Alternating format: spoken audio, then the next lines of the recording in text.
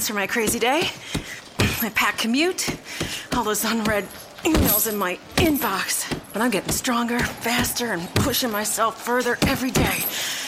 I don't care if I'm not like everyone else. This punching bag is the best way to end my day. Whew.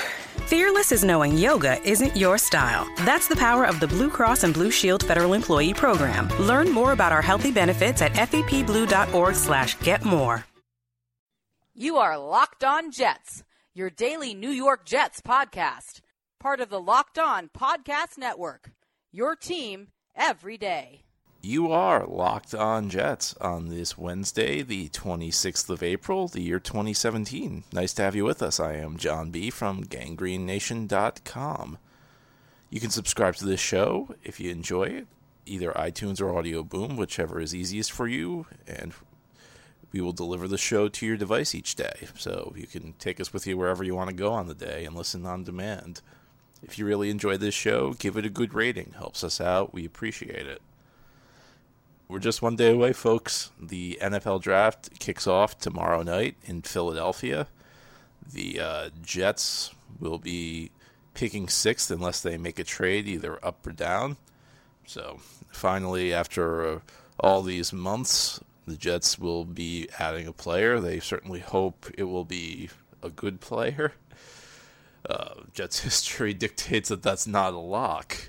Now, yesterday we talked about some of the elite talents, guys I thought were just elite level players that they could potentially use with that pick. Today I'm going to personalize this a little more, and I'm going to tell you who my guys are in the draft. And by my guys, I mean, I think every year anybody who looks at draft prospects inevitably finds some players that they just really like. And it's not necessarily that these guys are going to be the top players in the draft. And in many cases, they're not going to be good pros. I mean, in some cases, they're just late-round picks whose game just jumps out to you for whatever reason. But they kind of become your guys. You like them, and you kind of end up pulling for them even if your team does not draft them, just because you like their games. There's just something about them that you like. So today I'm going to tell you about my guys, and you can leave a comment. You can tell us who your guys are in the draft. So I'm going to name you 6 guys. There are 2 guys who are going to be early round picks, 2 guys who could be going in the middle rounds. You could see them going early, and then 2 guys who are probably going to be late round picks who I just kind of like. And I'm not saying that any of these guys is necessarily going to be a great NFL player, although I think the early round guys are going to be very good. The late round guys are just kind of throwing out a couple guys I like what I've seen. I don't know how good they're going to be in the pros, but like I said, you pull for them just because there's something about their games that you like. So the early round guys I have, and I'm going one on offense, one on defense. On offense, it's Evan Ingram from Ole Miss. It's a guy whose game I really like, and I think he could be a first round pick. So what I like about Ingram is he's just he's athletic and he's just smooth as a receiver, and I'm hoping that this guy goes to an offensive coaching staff that knows what it's doing, because Ingram is listed technically as a tight end, but I mean, you don't let that fool you. He's a wide receiver. I think he's a receiver, and I've heard the Jordan Reed comparison dropped, and that's not a bad one. I could see him being used that way, and I could see him being moved around, maybe used as an H-back role. But if you're looking to improve your tight end position, I'm not sure that this is the guy to go get. I don't view him as a tight end as much as I view him as a pass catcher, a weapon in the passing game. I'm not sure he's ever going to be a great blocker.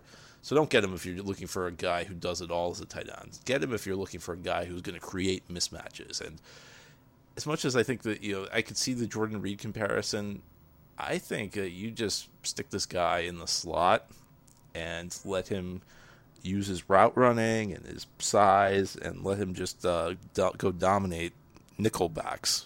I really view that as his calling in this league. I think he's a guy who could, and he's an excellent route runner. It seems like a very refined route runner. Runs very crisp routes. A lot to like in this guy's game. So that's a guy I really like. He could be a first rounder.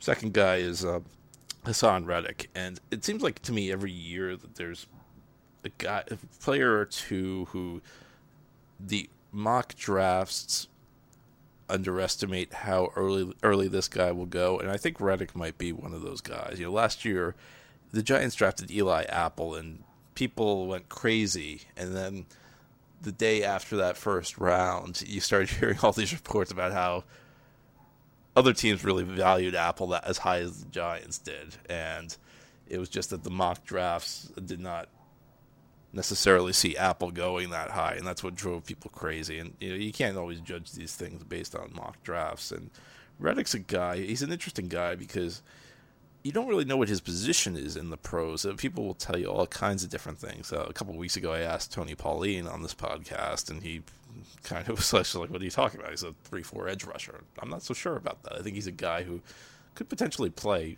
any linebacker spot in a 4-man front, and maybe even any linebacker spot in a 3-man front.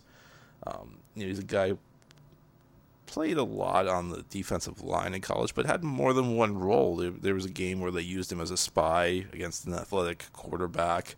He's a guy who reports indicate looked very smooth during Senior Bowl practices when he played the off-ball linebacker spot. So I think he's a guy who could kind of do it all. I think he's going to turn into a pretty good cover guy. I think he plays the right. One of the things that really one of the reasons he's my guy, one of my guys, is it seemed like whenever I watched him, no team could ever block him just using one guy. He was always commanding 2-3 blockers, and even then there were points where he was winning. And I was struggling with the comparison. I've heard the Jamie Collins comparison dropped a couple times on him, and it's not terrible. The thing is, he's not as big as Collins, so I don't know that works. But I think Reddick, if you get him and you kind of have him do a little bit of everything, line up at different linebacker spots. I think primarily he's going to be an off-ball linebacker, but I see him as a blitzer. And you let him do that, and he does a little bit of everything. He drops into coverage, plays the run, blitzes sometimes, moves around a little bit. I think you're going to have a really good player.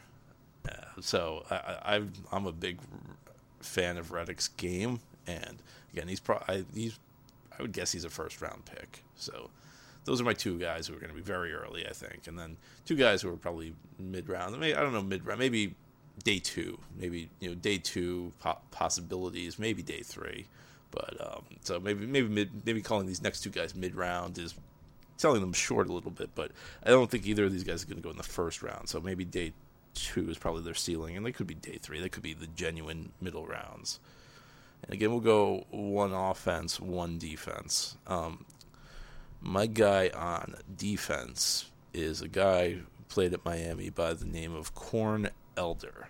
And I have to be honest with you, this was not a guy I set out to really do a lot of homework on when the draft process began. Now, Elder's a kind of an undersized guy. He's 5'10", 183 pounds. So, questions about where he's going to play in the pros. He might be a little too small to be a pure outside corner.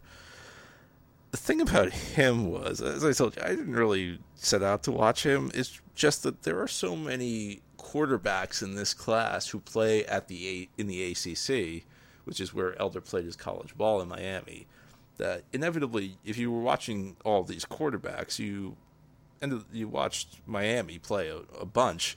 And by the third game, I watched a quarterback against Miami.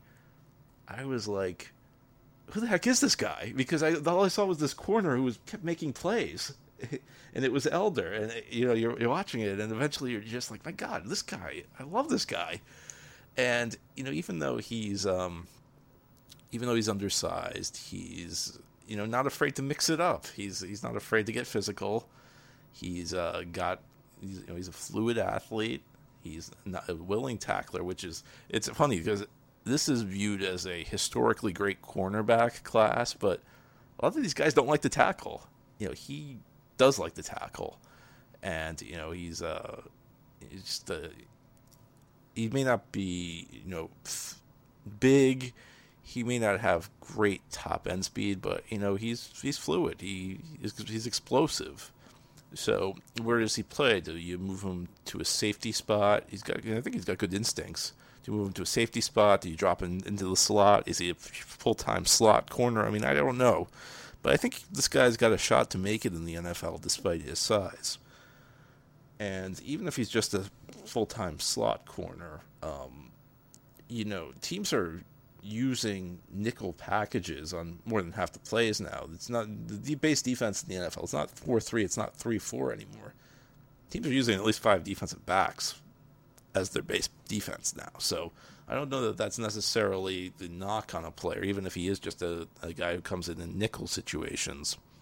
I don't know that that's really necessarily as big of a hit to a player's stock as it may have been, say 20 years ago, where the passing game was not, and the passing game is always prevalent, but the passing game was not quite as prevalent. The rules had not changed. Offenses had not modernized to the extent that they have today. Now, my offensive guy in this grouping is a wide receiver out of East Carolina by the name of Isaiah Jones. I call him Zay Jones. And I look at this kid and I view him as a guy who is really just, if you were building a guy to play in a West Coast style offense, that's him, because he's a guy who I love his footwork on routes. I think he runs really good routes, very crisp routes. Really like what I see from him.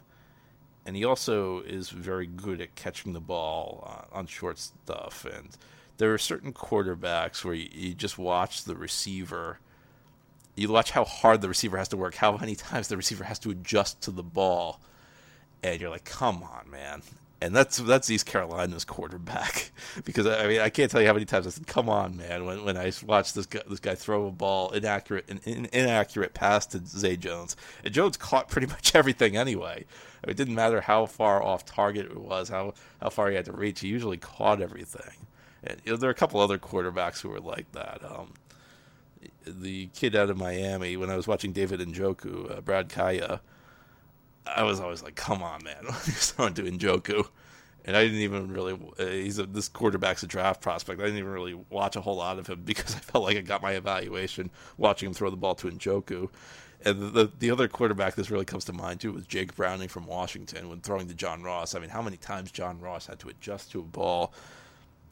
It was amazing, and I'm surprised people talk about Browning as this top-tier quarterback next year. Now, I haven't done a ton of legwork on Browning yet, but just based on how many times his throws to Ross were off target, I mean, it's a little troubling. But anyways, Jones maybe dealt with the worst of the shakiest of the quarterback play from the receiving prospects that I watched, and he still did his job pretty well. So that's a guy who I think would be a really solid pick for a team in round 2 to 3. And if he falls into day 3, I think he could be a potential steal for any team. So now let's talk about a couple late round guys. And this is just me throwing it out there. I'm not saying I'm very confident that my early round guys are going to be good players. I think my my day 2, possibly day 3 guys, Elder and Jones, I think they got a shot to be very good players. These are guys who I'm not totally convinced that they're going to be good players. There are just certain things about their game that I like. So keep that in mind. I'm not saying either of these late round guys is going to be great. There's just something I like about them when I watch them. So on defense, it's a linebacker out of Boise State, Tanner Vallejo. And this is a guy who's kind of had his career derailed by injuries. Earlier in his career, he had a great season, and he was dealing with a wrist issue later on in his college career. But he is a guy who I just noticed he's a linebacker. He's an off-ball linebacker, and I just really like the path he takes to the football. I'm very impressed by that. I don't see a ton of false steps. He's always taking good angles to the football. Now he's playing in not the greatest conference, so I think you've seen that enough in the pros to understand that you increase the speed of the game. Sometimes a guy's angles get worse because he's not used to dealing with that. And this guy is not an athletic marvel. He's kind of undersized to play at off-ball linebacker spot, and nothing about his testing really jumped off the page. But he just looks smooth, and when he drops into coverage, he looks smooth. There's just something I like about him. And again, this guy, I'm not saying you can get on me if Ingram ends up not being a good pro or Reddick gets into not being a good pro. That's fair.